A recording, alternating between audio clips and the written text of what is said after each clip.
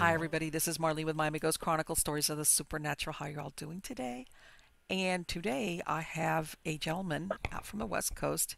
His name is Brian Clune, and Brian is a historian, and he is the co-founder of Planet Paranormal, and he's also an author of California's Historic Haunts and Ghosts of the Queen Mary. His love of history has led him to volunteer at both the USS Iowa and Fort MacArthur Military Museum. His involvement with Planet Paranormal has led him to be involved with many TV shows, including Ghost Adventures, Ghost Hunters, The Dead Files, and My Ghost Story.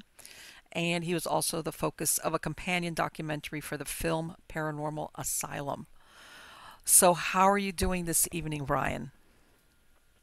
I am doing absolutely fantastic. And I hope you don't mind, but I'm going to correct you on my last name. It's Clune, not Oh, I'm Clooney. sorry. I'm sorry. I'm giving you Not that hearty at the end. I'm sorry. absolutely not a problem. In French, it's means clown, so we won't even go there. Okay. Really does it? Or are you kidding? Is it? I No, don't know. no, I mean, no. I took high school French, but I never got into the clown part. I'm thinking, is he serious? No, no, it's not. Really? Yeah, no, no. I'm not kidding. I don't know. There's a show called Baskets, Uh-huh, and it's yeah, Baskets yeah. the Clown. And they had a promo that had him saying, "You are not a Clune. You will never be a Clune." Oh, And my he was God. saying clown. So Oh, it's okay. like, okay. That's like the Pink Panthers, you minky? Okay. All right. Let me, Uh-huh. all right.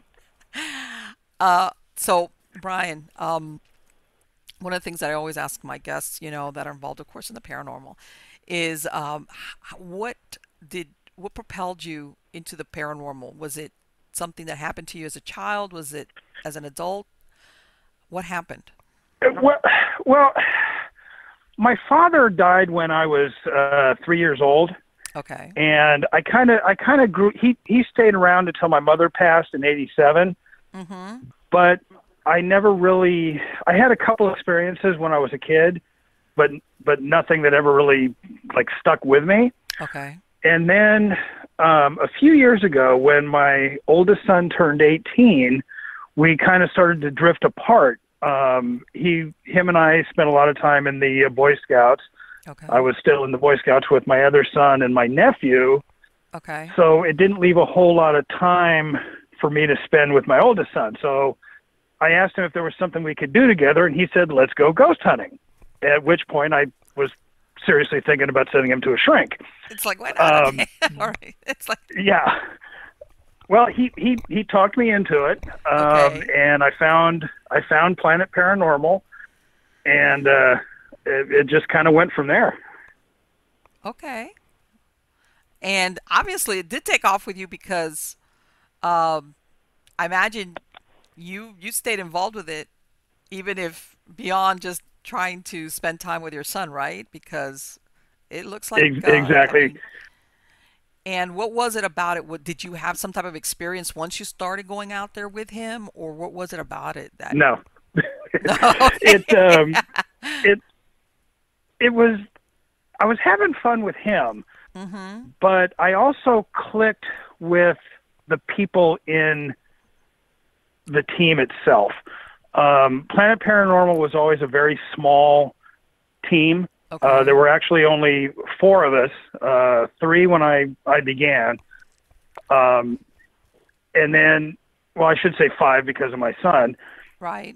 And we just all clicked, and I was having so much fun going out and what at that time I was just thinking urban exploring. Right. Um, and then something happened. I had my first experience, which was on board the Queen Mary, Okay. and I've been hooked ever since. Okay, that's what it takes. One time that, and I've told that sometimes things happen to you that even if you don't necessarily capture it, if you have that experience, that firsthand experience where it's like, I know what I felt or what I saw or whatever. It's like, okay, so if I didn't capture it, but I know what, you're convinced, and that's all it takes. Like something goes off that you have that, what do I call it? That coming to Jesus moment where you say, I get it now. I really do get it. Yeah, Yeah. yeah, and I mean it was the first experience I had was rather amusing. I had been with the team for maybe 7, 8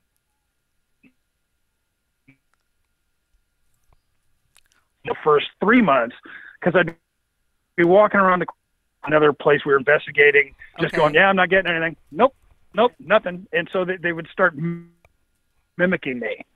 And the the the night that I had my first real experience, I was walking down this little narrow short corridor to get into the change rooms in the pool, Okay. the Queen Mary First Class pool. And the rest of the team was at the very end of the pool, completely opposite from where I am. And as I was halfway through this corridor, I just get this Are you in my kidding? ear. And I could feel my earlobe vibrate. Oh my So God. I kind of stopped, and it's a ghost that we've nicknamed Grumpy, obviously. Okay. So I kind of stopped, I turn around, and I walked out. Of Yeah, course, they right. say I ran, but I will never admit to that. But by the time I got out, they were busy, just, I mean, literally laughing so hard. A couple of them were on the floor, Had w- and had they had that experience, I'm or sorry, what was it? They heard Grumpy growl at me. oh my? So they're like, So here he when I comes. yeah, so when I came out of the change room, they knew that I was going to be a little different, shall we say. So it was, Yeah. and they will never let. They keep saying that was my dude run moment. Wow. Wow. And I know that, yeah, that the Queen Mary has, from what I hear, it's like Grand Central Station. It's got ghosts and from everywhere, and but they've got some that are very well known in certain parts of the ship that Hmm. a lot of people have experienced Yeah, it. And I know I heard yeah. also that the pool area is the most active area on the ship. Is that correct?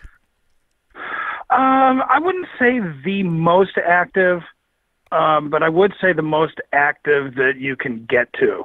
Okay. Um, and she's the best known spirit on the ship. Okay. And she does like to hang out in the first class pool area, Mm-hmm. but we've captured her voice. So the spirits on the ship do tend to wander around, and we don't know what their reality is. So Right, they could just exactly. be wandering the ship, thinking they're on a cruise. Yeah, for all we know, that's the way they see it. Yeah, They're on a perpetual cruise. exactly. I mean, that might be where I go when I finally pass. Yeah, why not? I mean, who knows? At the end of the day, we really don't know. It's only so much. We only kind of get a glimpse every now and again.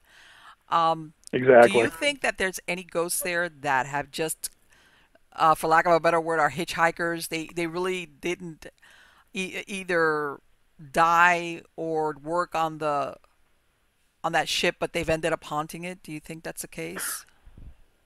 Um, it's quite possible.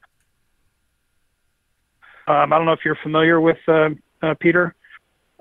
He did a Yes. show. Things. Yes, yes, of course, yeah. Yeah, he's also the one that did the Sally case Yes, in right, the Sally Kansas. House, right. Mm-hmm. Right.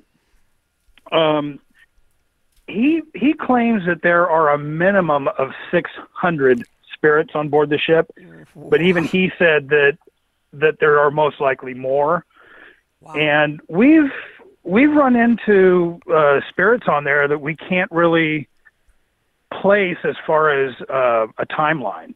So it is Okay. quite possible that people just have migrated to the ship after passing for whatever reason. That's a lot of Maybe. ghosts. Yeah, I was gonna Yeah. say that's I mean because I know that besides being an ocean liner and you get your own drama going on there, but during the war, I mean it was used for so many things that you could see definitely how uh you know it would end up with some type of intelligent or active haunting. Uh, And Brian, it sounds like, you've been out there a while. Have you seen any type of rhythm or timing as far as the hauntings where there's a period of more activity versus where it slacks off, or is it kind of constant all across? It's fairly constant. However, um, the period between October 31st Mm-hmm. and December 9th, Okay. which which coincides with the exact timeline of the ship's final voyage, final cruise, Okay.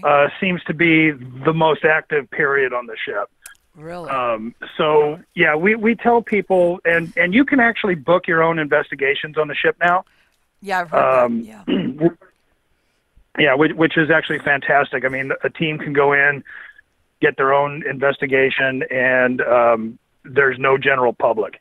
It's just your team, a security guard, and the paranormal ambassador, Matt Schultz, who That's takes you great. around That's all the different fantastic. areas. Yeah, it's fantastic.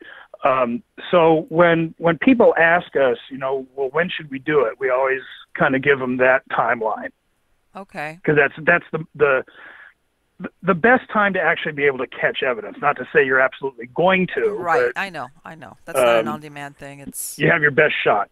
Right.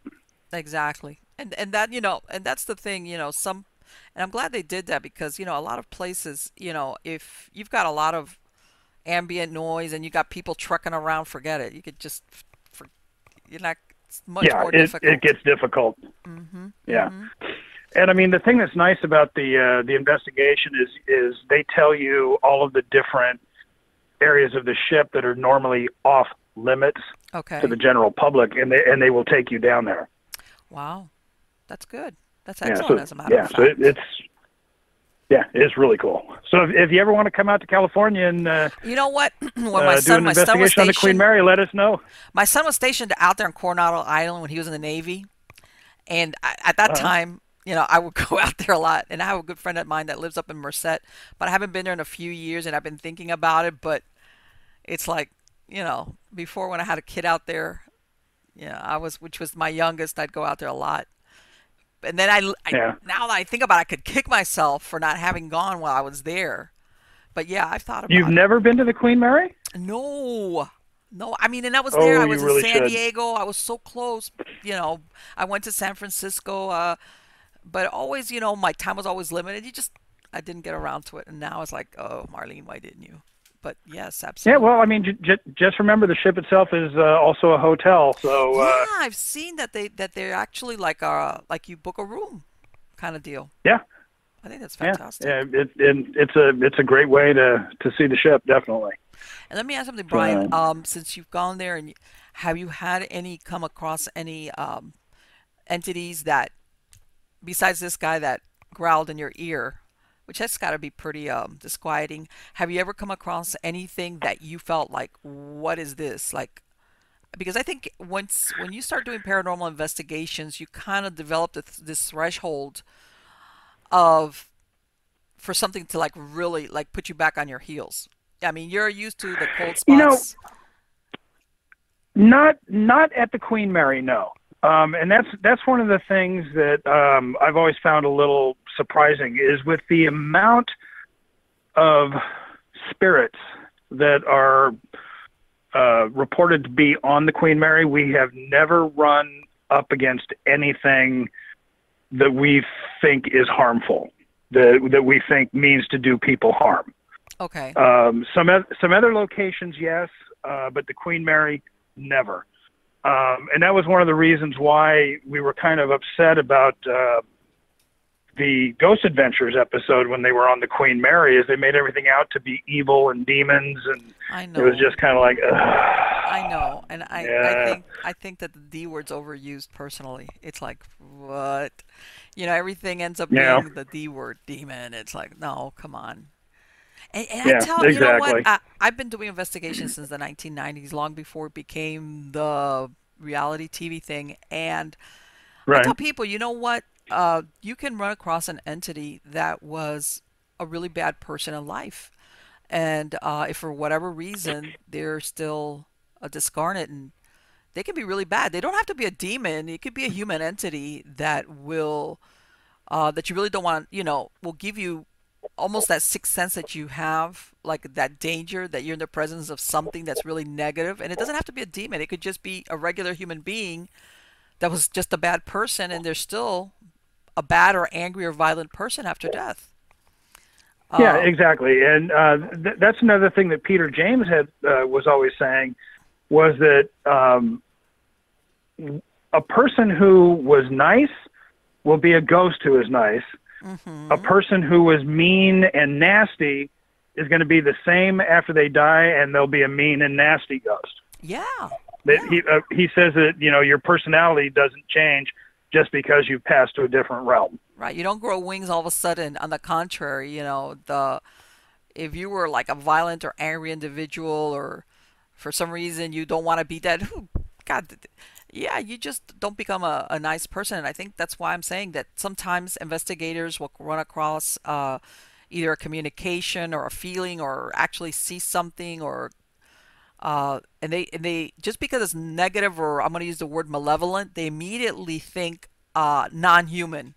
And I'm thinking, not Right. really. There's plenty of humans running out there, even after death, that are like you wouldn't be want to, anywhere near them, much less in a dark place, like which is where a lot of paranormal investigations take place.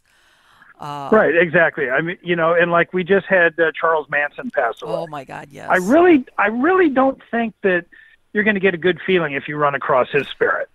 No, absolutely not. But I mean, besides the you fact that know, he was, and you know yeah, what? no, And when you look at a personality like that, you think how much of this is mental illness and how much of this is really evil, pure evil. Um, you know. yeah. I did a lot of research on Manson for my newest book, Okay. and he. The thing that's really scary about Manson was the fact that he was very intelligent. Ah, He yeah. never finished school, but he was a very intelligent person, and he used that intelligence to sway people. And he actually learned how to sway people while in Yeah. prison, which is really kind of scary.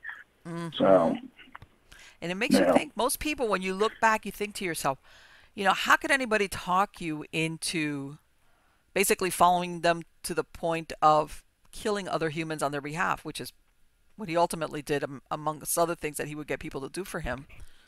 And yeah, I'm sure it doesn't and work on it's everybody, but actually I'm, s- yeah. go ahead. Well, I think a lot of his followers had to. I'm not going to say had to have had a weak mind, Mm-hmm. but maybe a weak spirit.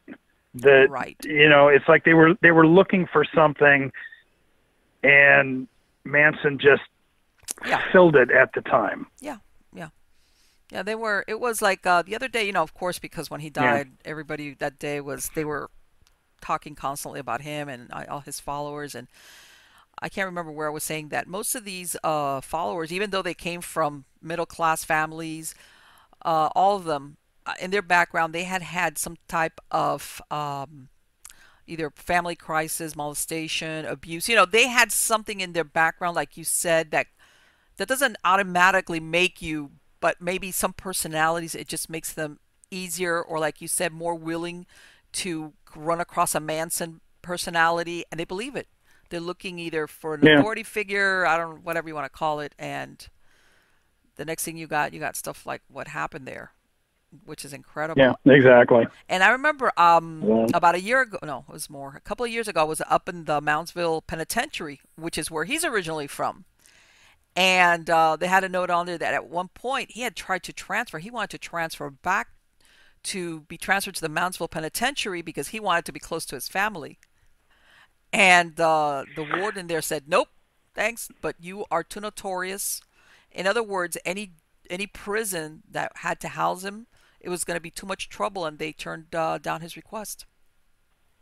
well, I know he when he was being released from Terminal Island Penitentiary, which is really close to my house. Wow, He had actually asked the warden and the prison system not to be released.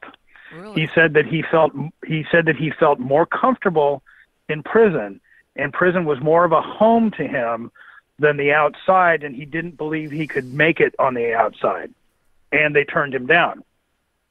Hmm. So he then requested of his at his parole hearing Right. that he be allowed to go up to the San Francisco Bay Area, and he convinced them that because of the whole summer of love and peace and all of that, Right. that would be good for him. And basically, all that did was give him a captive audience Sure. to sway people to his psychotic beliefs. Yep. Yep. And yeah, it's incredible sometimes how certain things turn out the way they do just based on the timing. Yeah. Uh, And what's even more scary is he actually has more followers today than he did back then. I heard that, and I was like, "Are you what? What is wrong?" Yeah, I don't understand. I mean, I've been to the Spawn Ranch area, and the police will actually tell you, you know what, you might not want to go there because there are a lot of his followers that show up. And so I started to do a little research on that, and it is absolutely amazing. He's probably got 5 or 6 times more now than he did back then.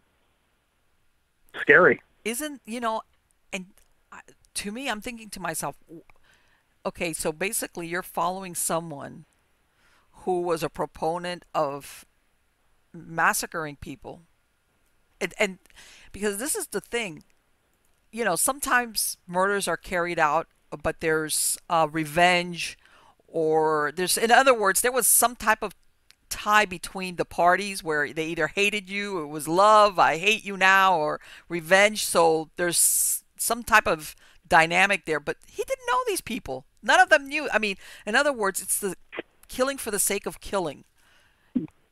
Well, uh, yes and no. I mean, the reason that he picked the Tate residence Mm-hmm. was because of Terry Melcher. So he had gone there a few days before looking for Melcher, Right. but Melcher had moved out. Right. That's what was going to So ask you about. I had heard something that I didn't know that he already knew ahead of time that he wasn't there. I thought that he still thought he was there. no, he knew he wasn't there. Oh, okay, okay, okay. But he was trying to start a race war, Right. and he just decided, all right, I know I know that these are wealthy families, and I'm just going to go ahead since I know where the house is. I know it's secluded. I know it'll be an easy mark to. Ah. So he went ahead and sent his followers there. The La Bianca residence, he knew it was a wealthy neighborhood and knew where it was because he had been to a party a few months earlier at one of the neighbors' house. And so he just picked that at random because he kind of knew where it was. Right. He was scoping it And out. Yeah. right. And all of these people, it kind of drives me crazy. Oh, well, Manson never killed anybody. Manson never did this. Manson never did that. Well, Manson was the first one into the La Bianca house by himself, tied them up, and then brought his followers in. Of course. I mean, So, he was so culpable in it. He tried to kill lots of Papa Crow, a drug dealer. He actually shot him and thought he had killed him. So, I mean, it's like the guy was not innocent. well, And it drives me crazy when people say he was. but and this is the thing. It's like, if what you're trying to say is he didn't kill him because he was incapable, no, he was just trying to get ahead of the curve and get somebody else to do the dirty work in case it ever came to anything. He could say it wasn't me. It wasn't because he was Exactly. incapable of it. Yeah. Because I'm thinking to myself, how could you stand there and watch to see somebody killed and slaughtered that way? I mean, come on. Yeah, well, he didn't think it was violent enough, Yeah, they're which is even more scary. and it makes you wonder how because I was reading that after the Tate LaBianca murders were before they had captured them, they were looking, that how Roman Polanski had finished the Rosemary's Baby movie, and they were saying that when he was filming that, he had gotten threats from some quasi, Satanist kind of deal, and they were thinking, was that the origin of where this had come from? And of course, later on, Right. they caught the Manson people. But I think somewhere along the line, somebody Well, was realizing whoever had done this was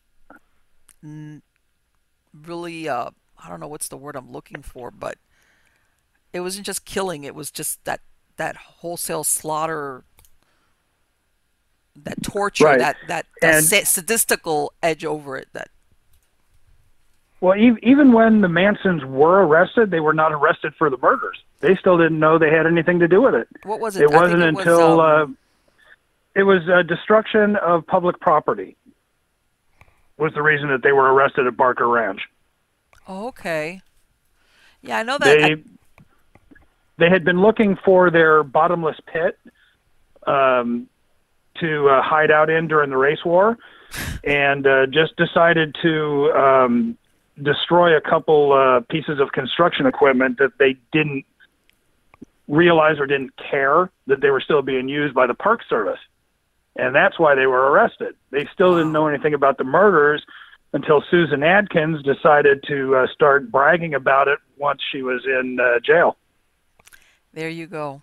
What? And what was Yeah. it? It was one of them that just came up for parole like maybe 2 months ago, right before he died, and they turned her down. I can't remember what her name, which one of it. If I remember right, that was Krenwinkel. Right. Okay. And I could be wrong on that, but I know it was. I think it was Krenwinkel. And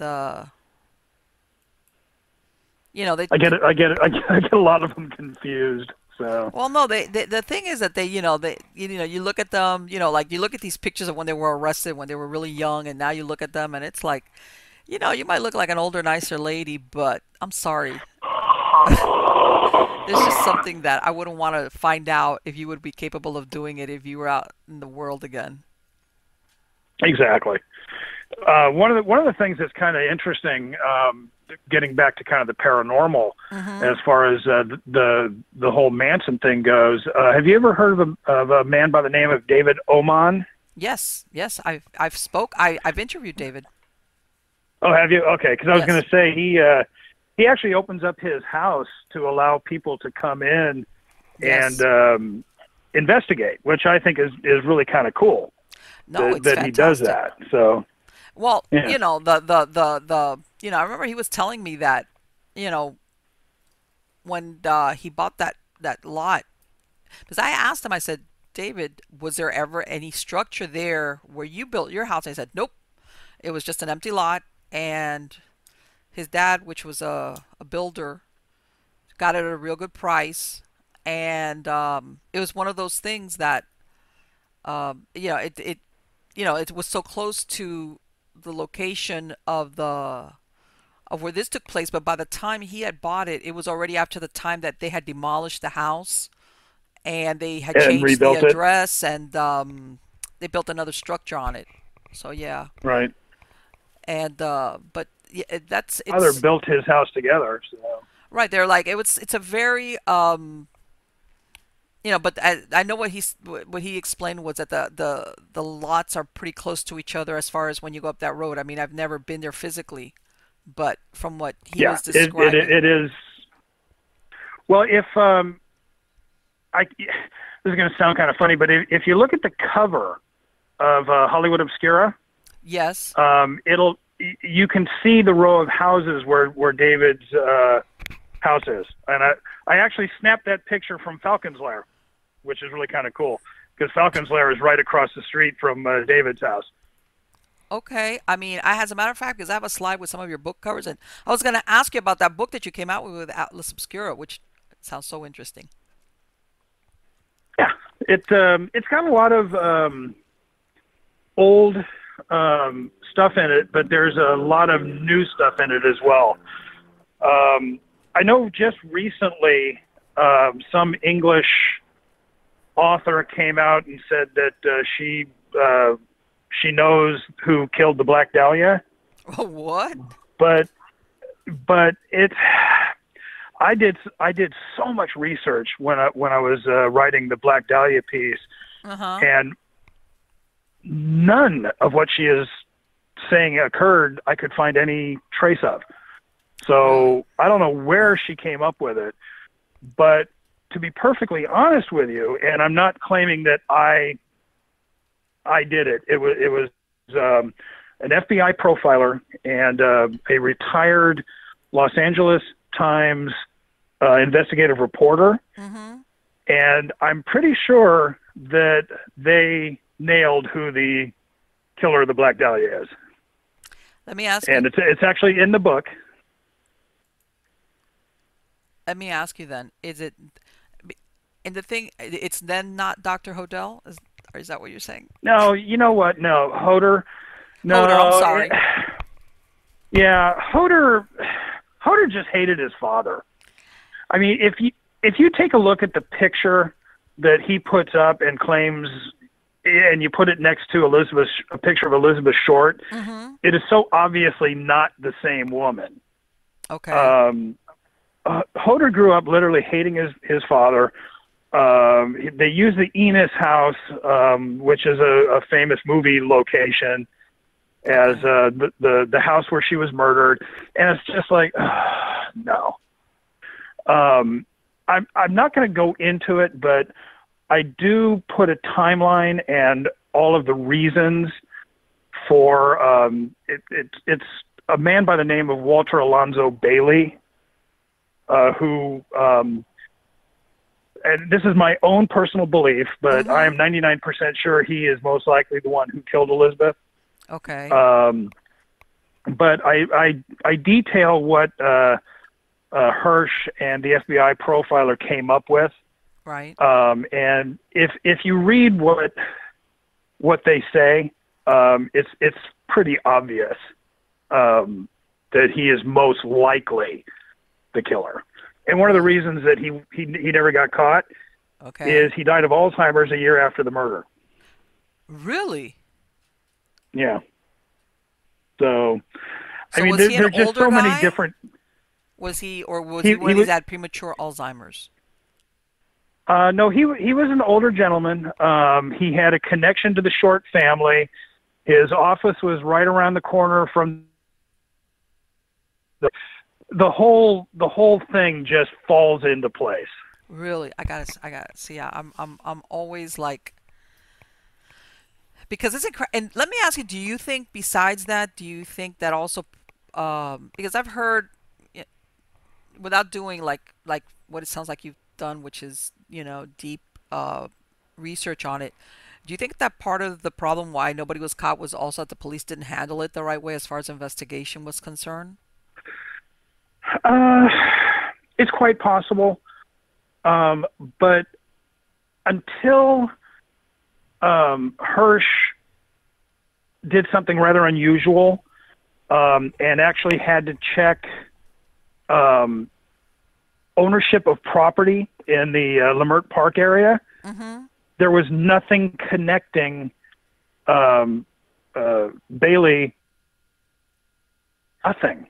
Okay, I see what you're So saying. he was never even on the radar. Right. So even if the police work would have been excellent, there was still no connection for them to tie him to the murder or suspect him of anything. I see what you're saying. Exactly. And then the fact that they were receiving hundreds of confessions daily. Really? Now, granted, Wow. they were throwing most of them out because they could tell which ones were not even close to credible.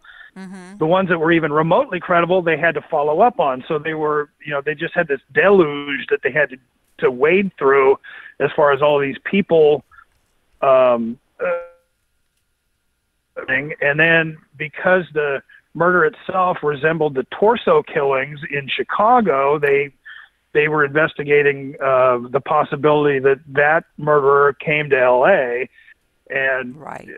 I really don't blame the police for not being able to pick up on who it was.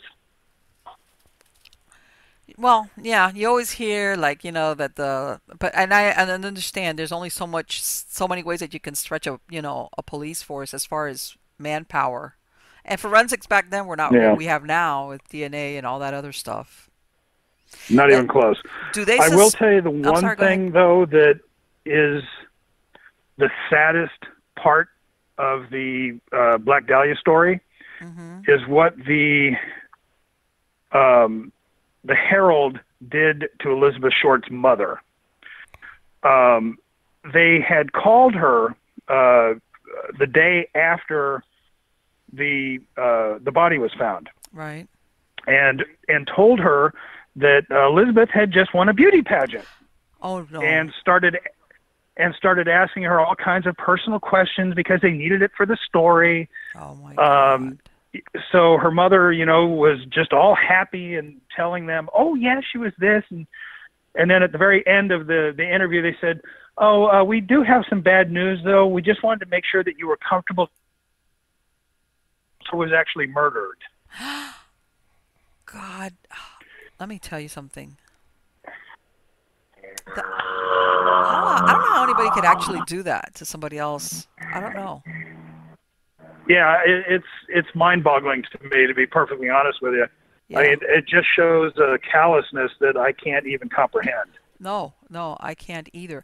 And let me ask you, this guy that you're telling me that you think, do you think was there any evidence that if he ever committed any similar murders to that, or was this an isolated incident? Um, it was an isolated incident, and they even have a theory for why it happened.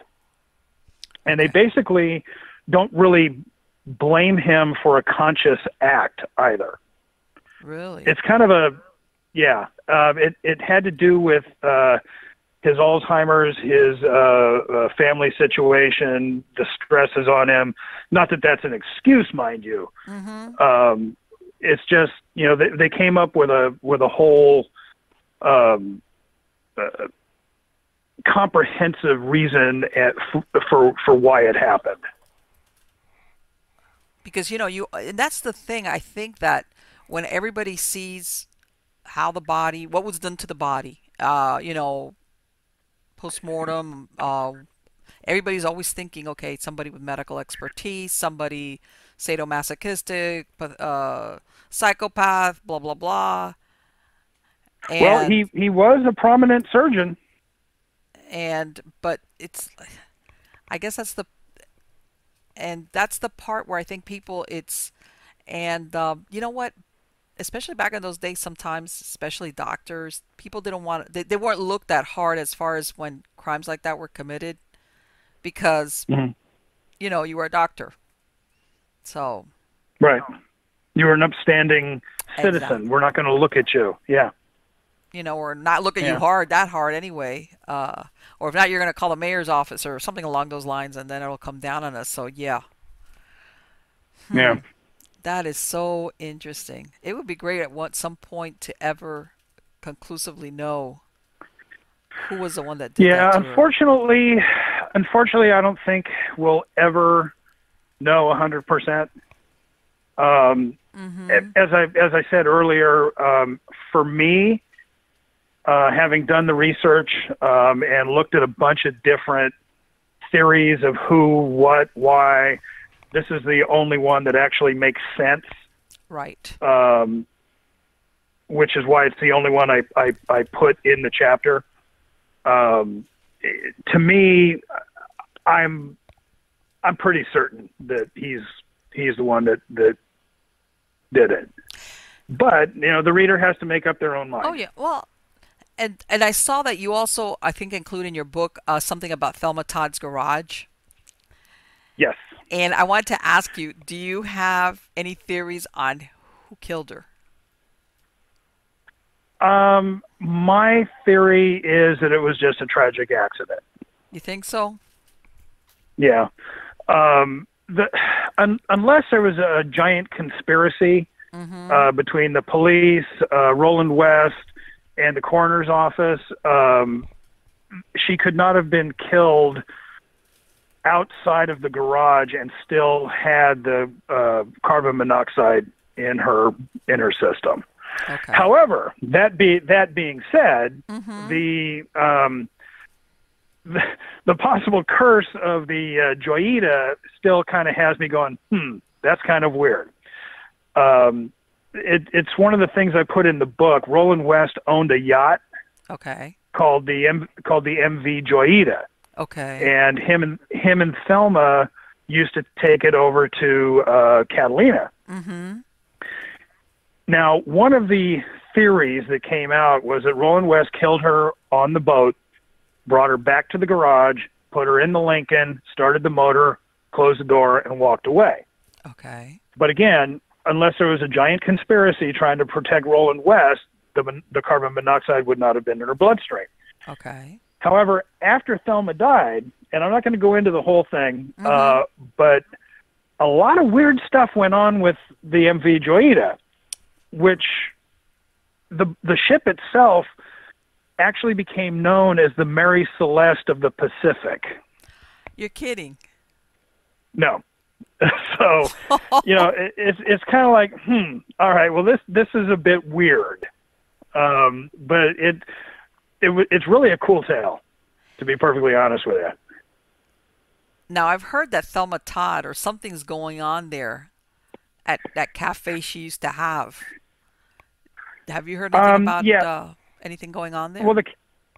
the cafe was haunted, and Mm-hmm.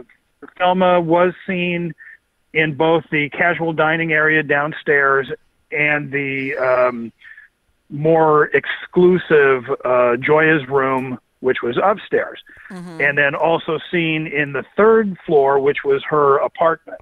Right. And even after the Sidewalk Cafe was sold, it became Paulist Productions. They were even reporting having seen Thelma wandering around. But I will tell you one thing: I would love to go up there right now Mm-hmm. because they have completely gutted it. Yeah. They are completely redoing it, and I just want to go in because it's a well-known theory that during major conversions and Yes. construction, that activity ramps up, and I would just love to find out. I was just past there about 3 weeks ago, and Okay. my wife was like laughing at me because I was drooling thinking about going there. It's Believe like, me, I I've want done to the get in exact same there. thing where I'm like, oh, I would give anything to like, go in there and do this and do that. And you're absolutely right. Sometimes kicks up the paranormal activity is exactly when you've got that type of demolition going on inside and things are being is like the spirit is like not happy about it. Yeah, exactly. And I mean, it's kind of sad in a way that it does. They've already changed the outside, Mm-hmm. so the structure itself is the same, but the facade and everything is now changed, so it doesn't even look like the same building really, which is Wow. kind of sad in a way. Yeah, Um, yeah. Because you want to think that they're gonna keep that. Yeah, because it's well, yeah, it was from I want to say what from what many people call the golden age of Hollywood, and where the stars, they were yeah, sometimes, they were presented in the public in one way, even though they had all these things going on and behind the scenes in their yeah, personal lives. But exactly. and the reason why I asked you because I was, there was I think there was even a theory that since what was it that she had didn't she wasn't she involved also with Lucky Luciano or something? I mean, they were thinking as like No, was it a mob hit, that they wanted to take over her cafe as a yeah, casino? I mean, it was like a that's roster of people that wanted that you think, well, why would they do this to her? And she's yeah. very beautiful, but my God, she just was not lucky in love at all. No, not really. Well, now she did head over heels was in love with Roland West. Mm-hmm. Roland West, however, looked at her more as a little sister. So it was kind of an unrequited thing with Roland West. However, he did love her quite a bit, just not the way she had hoped. Right.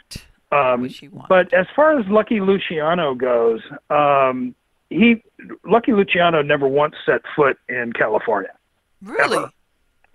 Yeah, Wow, shows how much and more. there's a big story about how um,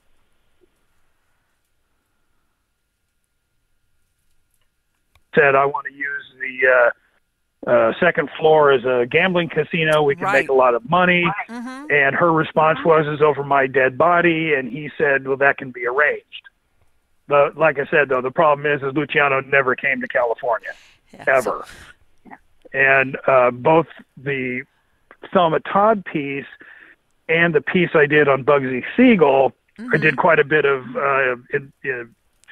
research into Luciano as well. Okay. So, and again, nothing ever came up about that other than a couple tales about Luciano's one that killed Thelma Todd.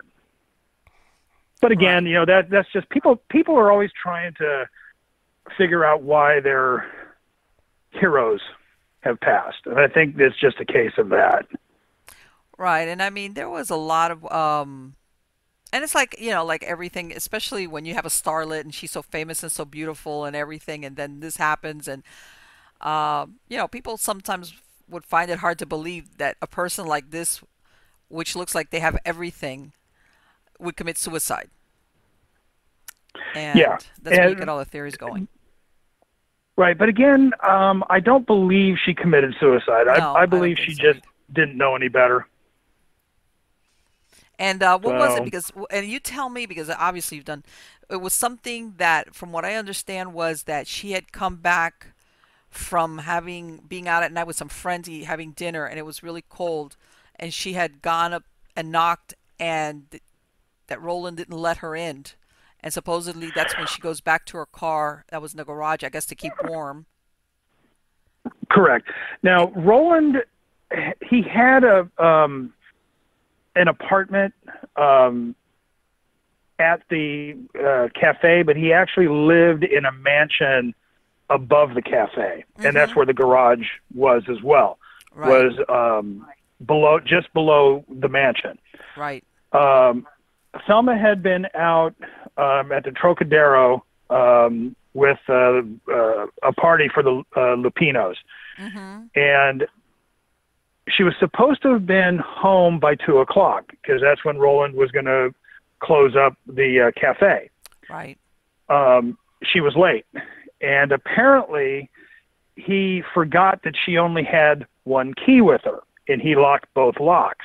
Okay. So when she got home, she couldn't get in because he had locked both locks, and she only had the key for the bottom lock. Okay. So she made her way up this really long flight of stairs. I've seen those stairs. I'm like, I ain't going up that.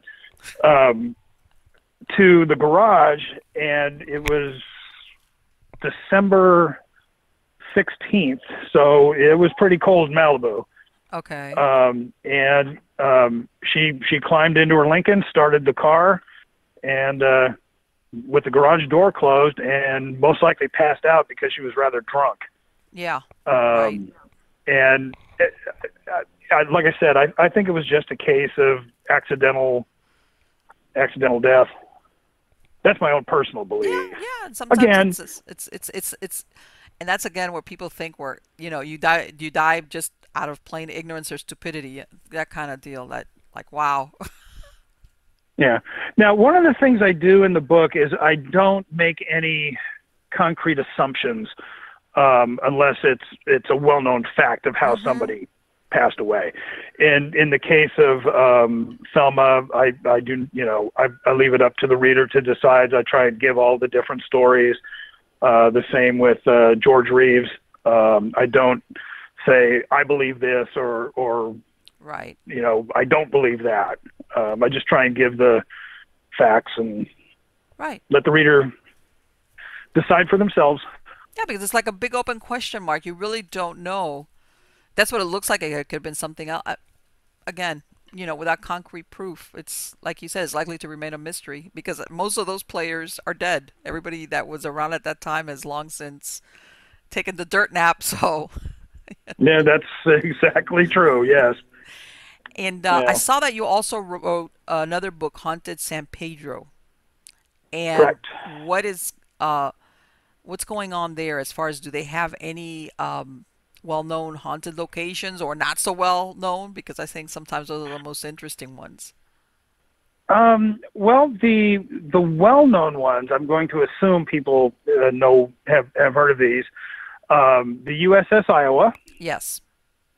which I'm a volunteer security on board, and they don't really like us talking about the spirits on the ship, but the spirits on board the Iowa are very helpful. They're Really? again nothing scary, nothing that's going to harm you. They Mm-hmm. actually have been known to help out the crew, especially the Oh, ops crew, when they're trying to repair the ship and things like that. okay.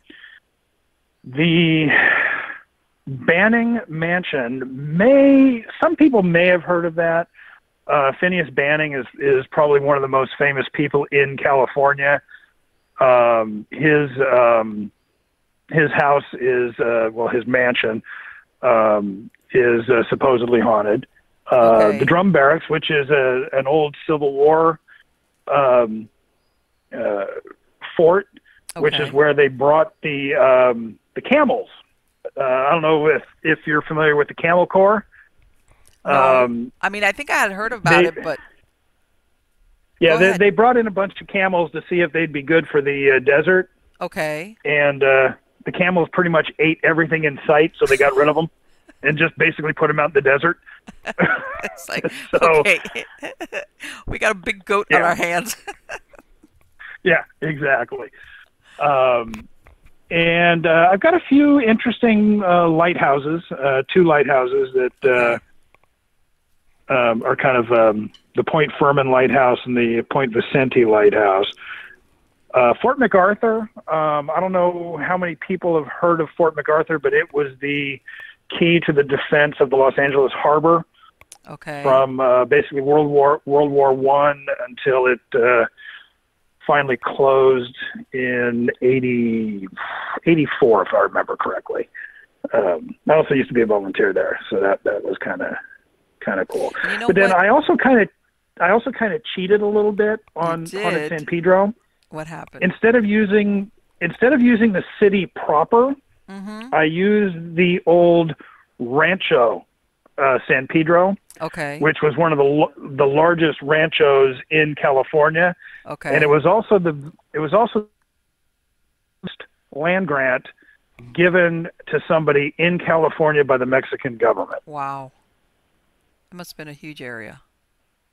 Yeah, it actually was. But like I said, I wanted to include some of the more, uh, at least locally famous Mm-hmm.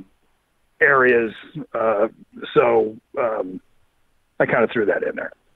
And the Dominguez Rancho, which was the only, it was called the Battle of the Old Woman's Gun, and it was the only battle of the Mexican-American War that the Mexicans won, and they won it handily, even though they were outnumbered.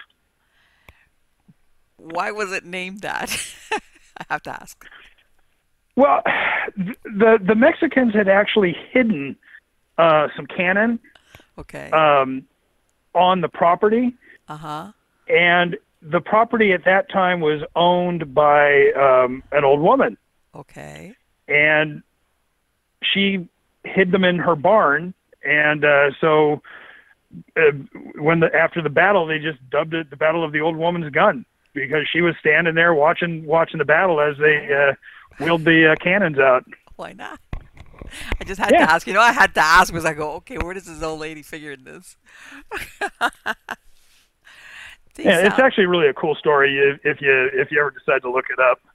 Yeah, I am. I am. Absolutely, I Yeah. am. And you know what? Those things that you're saying that you were doing the security or the volunteer, I think that that is from the paranormal aspect. That's absolutely how you really, really get to witness a lot of things that sometimes just because you're there different days, different times, consistently, over a period of time is usually Yeah. when you actually get to see or witness or whatever stuff that's paranormal. Well, one of the funniest things that happened on board the Iowa, Uh-huh. um, there is a third deck down is called Broadway, and it's this very long corridor that spans between the number 3 turret in the back all the way up to the number 1 turret in the front of the ship. And we didn't have it open because we're still in the process of bringing the ship back to life. Okay. But we were running a tour down there, a private tour, And the two security officers, it was the security lead and another security officer. They had just finished the tour. They were still down on Broadway, and they had done their final sweep to make sure nobody was left behind. As they were climbing up the ladder, one of them looked back and he saw a sailor leaning against the bulkhead. What? And he called up to the other security officer and said, "Do you see that?" And the other security officer said, "Uh-huh." And then they both ran up the ladder to the second deck. Well, when they turned around, they looked down, and here comes the sailor up the ladder. Oh. So they ran as fast as they could up to the main deck, which is out in the sunlight, turned around, and they didn't see the sailor. So they walk up to the other two security officers, one of which was me, and we looked at them, and the other security officer looks at them and he goes, "What, you guys see a ghost?" and I quote,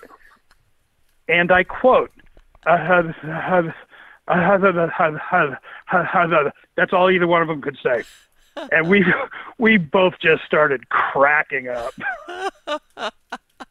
I bet. You know what? I mean, literally, neither one of them could talk. Just So were like, any of the anyone? So who was the next one that volunteered to go down there? me. Okay. I was kind of running down there, but unfortunately, I didn't see anything. I was like, darn it. But you know what? It's bad enough that you see the ghost, but then he's following you. Oh my God. Yeah. Well, he might have just been giving him an escort, you know. Let me tell you. Yeah, it was just really funny the way neither one of them could get a word out. It's like, I bet they must have been like, how does he know? No, he's just, and it's like, and the thing is, like what you said, both of them saw this Yeah, thing. both of them. So it's like, So it was, yeah, it was kind of cool. I just wish one of them would have been me. But yeah. Let me ask you, has can't have it anybody all. ever said, apart from them, that they had seen the same sailor again before or after? Well, there's actually a tale of somebody that has been dubbed Chief Roberts. Okay. And this is the only incident I know of where somebody has actually seen a spirit on the ship. Okay. But another story, one of and this was when the ship was up in Richmond, California. It had just been pulled out of mothballs, and we were trying to get it back into down to the Los Angeles harbor. Mm-hmm. Now, one of the ops guys, by the way, are the ones that do all the repairs on the ship. Okay. From the sail locker, and when he tried to grab one of the rungs on the ladder, his hand slipped off and he started to fall. Oh. And he felt somebody push him back up onto the ladder. Well, when he turned around to thank whoever it was, he realized that he was about 25 feet up in the air and there was nobody there. Wow. And so it was, everybody was saying, well, Chief Roberts was helping you out. People have lost tools, and they'll turn around and the tool will be there. So it's a helpful spirit. Yeah, and it's actually kind of funny because Chief Roberts, the story grew while the ship was still in service in the 80s. Really? Yeah, it was still an active Navy ship, and the chief was making himself known. But what's so odd is I've gone back through the crew records and we can find no Chief Roberts. Okay, I was about to ask you, so did you, why does everybody think it's Chief Roberts? Did people finally say, hey, this looks like so-and-so, and then it's like, yeah, it is so-and-so? Well, I think probably what happened is no one really knew who it was, so they just dubbed him Chief Roberts. Chief Roberts. That's the only thing I can think of, yeah. Wow. Yeah, but it's really kind of cool. And what I think is funny is, like I said, we're not really supposed to talk about the spirits and stuff, but I've noticed as I trail some of the tour groups when I'm making my rounds on the ship, but Uh-huh. the tour guides are actually starting to talk about some of the experiences that they've had on the ship. Okay. Of course, everybody wants to hear it. It's like, I mean, let's face Yeah, it. I mean, how long that ship was, what was it, from World War II onward? The USS Iowa? 1943, Okay. and then 91 is when it was mothballed, Okay. 1991. Okay. All right. Um, and then she was the last of the U.S. battleships to be turned over to a museum ship. Okay.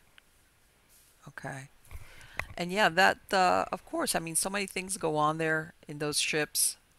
Um, I mean, like I said, my son, he served on the USS Ronald Reagan. And I mean, that's a Nice. much bigger ship. I mean, I know it's a huge, in Yeah, it's comparison, huge. but still, it's like, you know, people live their lives out in these ships, and you got all the emotions there. There's the joys, Oh yeah. the heartbreak, whatever's going on, you're just living it out on a ship. Yeah, well, it's like the USS Hornet, CV-12, which is based up in Alameda. Mm-hmm. Um, I wrote about her for California's Historic Haunts, Okay. and she's got all kinds of activity on board. Okay. And the nice thing about that is the museum itself has fully embraced the ghosts. Really? Good. Yeah, they have overnight investigations, and you can literally, I mean, they actually have paracons on the ship, the Gray Ghost Paracon. Wow. So they've fully embraced it.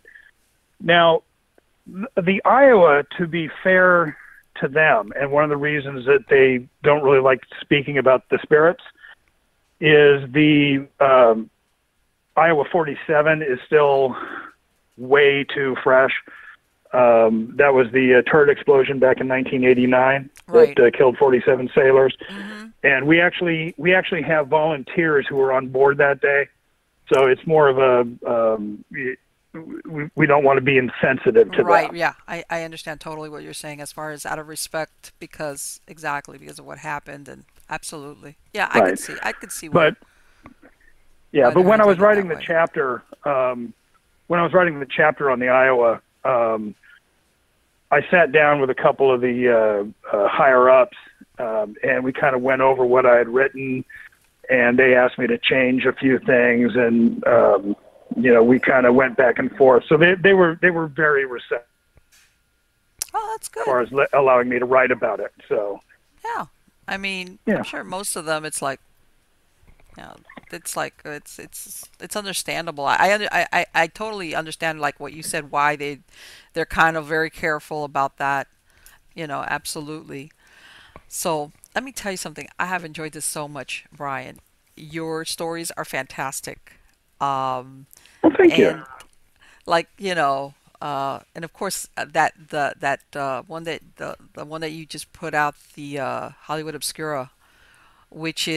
is like I was saying, there was that time in Hollywood where so many things would go on behind the scenes, but they wanted to present the lifestyle of some of these stars or starlets a certain way, but in truth, what was going on was so out there, and then of course some of them met their ends in very unusual ways. I mean, Hollywood is full of mysteries, and whether you were a star or people just behind the scenes, there's a lot of Yeah, there were a few things that would make a gangster blush. That's for sure.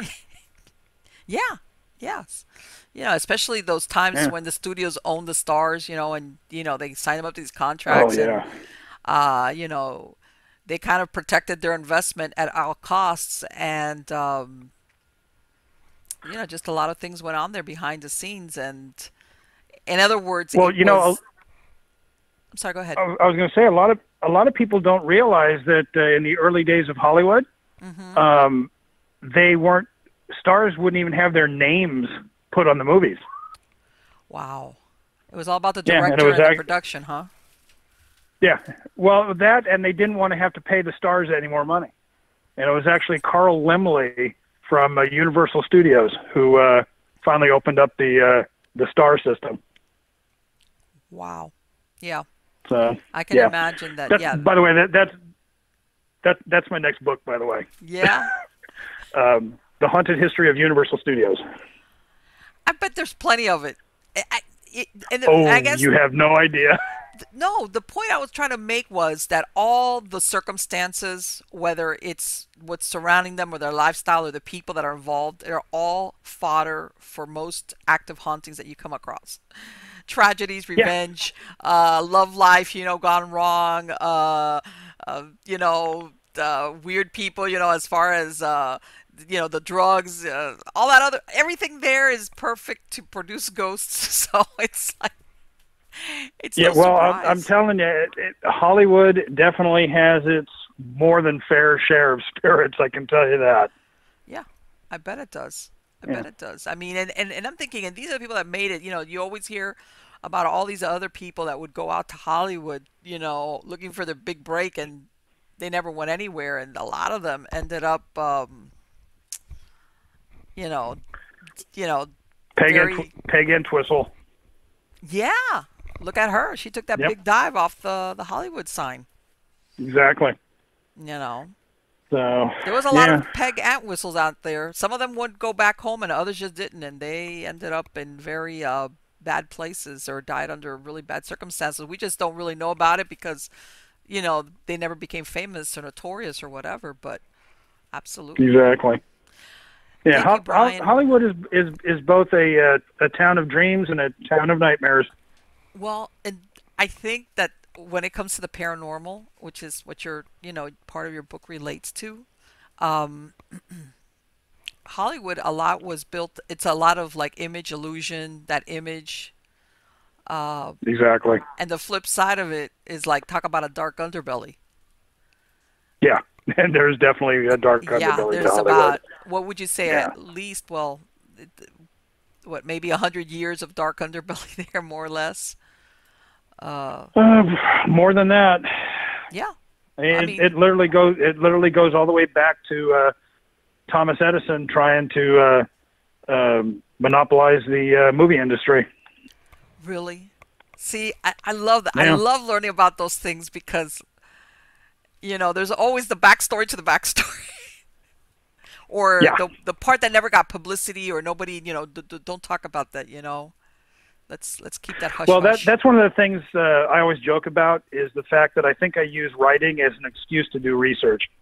Yes, I'm a fellow research lover myself, and Yeah, it's it's either one you find what was it, omission of the truth, or an outright lie, uh, or like I said back then, all these movie moguls, they kind of controlled the newspapers and all these gossip columns, and they kind of yeah, they did. controlled that little world as far as what was fed to the public, including I think Yep. crimes, um, and Yeah, sometimes like there's definitely that. well, no, like what we were talking about, sometimes the players or anybody that could have come forward and said, hey, that's not the way it happened, or the person that really did this, they're all dead. Everybody's dead now. Exactly. So, And the believe it or not, the mob controlled a lot of it. really? Well, I mean, you know why? Because, Yeah. as you can tell, I mean, I'm not a big, my research as far as mobs, but you always think of the mobs like going into like Las Vegas and things like that. Um, and yeah, you hear about certain mobsters that were in Hollywood, but you never really think of it as the mob really running it, even though I'm sure they were always doing all the stuff as far as prostitution and things like that. But Yeah. yeah, Well, you had a few of them that were studio heads. wow.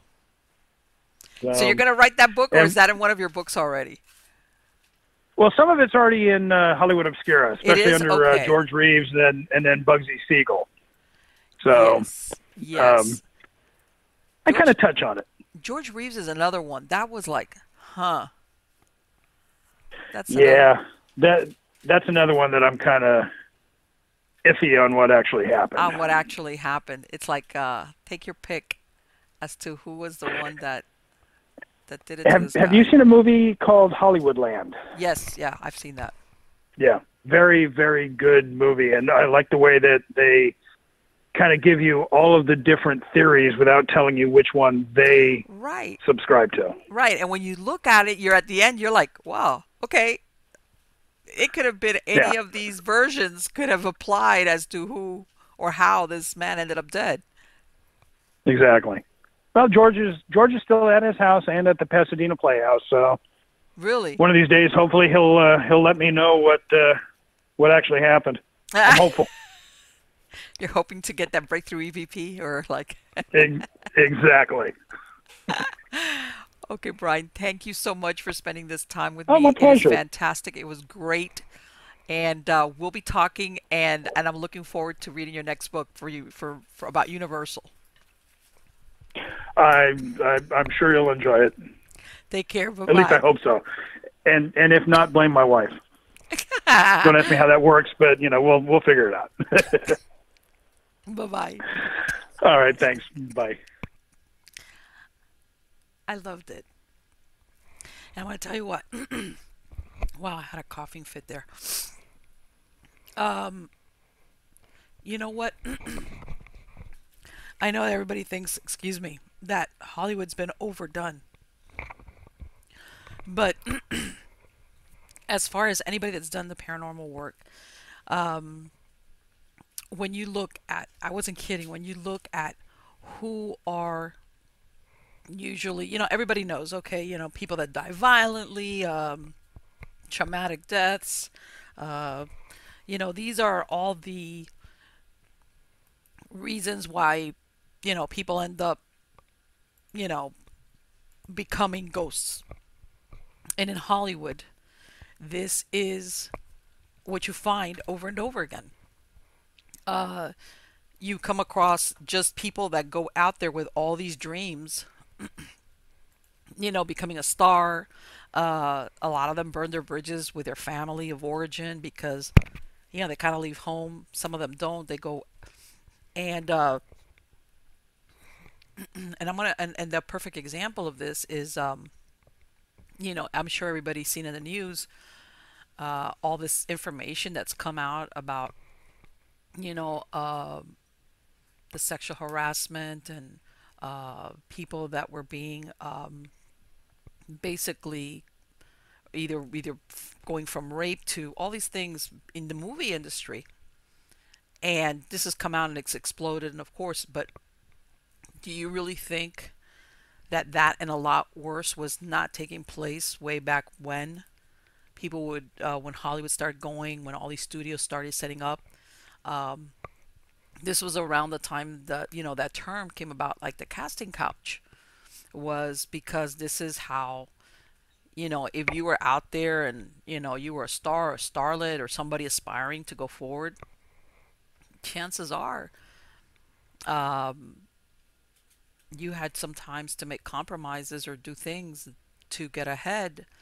And back then, they had the power to either make you a big star or make sure that you never worked again. So, um, the reason what I'm trying to say is that a lot of these people that would go out there to Hollywood, unfulfilled dreams, things like that, sometimes they are the perfect materials that become ghosts. Whether it's like he said, like Peg Entwistle that committed suicide by jumping off the Hollywood sign because she just didn't think she was going to make it. Um, other people that they develop problems with drugs, or they have love lives that go sideways. And like I said, back then these studios were really careful to manage the star's personal life as far as what the public was aware of. And then behind the scenes, other things were taking place. Look at what happened with Marilyn Monroe. Even after so many years after her death, there's still conspiracy whether she committed suicide or whether she was killed. All right. And if you look at that, she was successful. She was beautiful. She was, what, 36 years old when she died. So many things that um, that you would think that a lot of these people that make it in Hollywood, when I say Hollywood, whether it's the music industry or the movies, and they make all this money, you think, how can anybody be unhappy? But yeah, whether it's because of what's going on with them, people around them, circumstances that happen to them, and this is, like I said, this is the perfect setting for um, unhappy souls, people that die and they just don't transition on because they still feel something that's binding them to where they lived, where they worked. There's some resolution they never got, despite what he talks about is, and you find a lot of it. It's true what he was saying about when you do research, which is you come across like things that you're like, I didn't know this.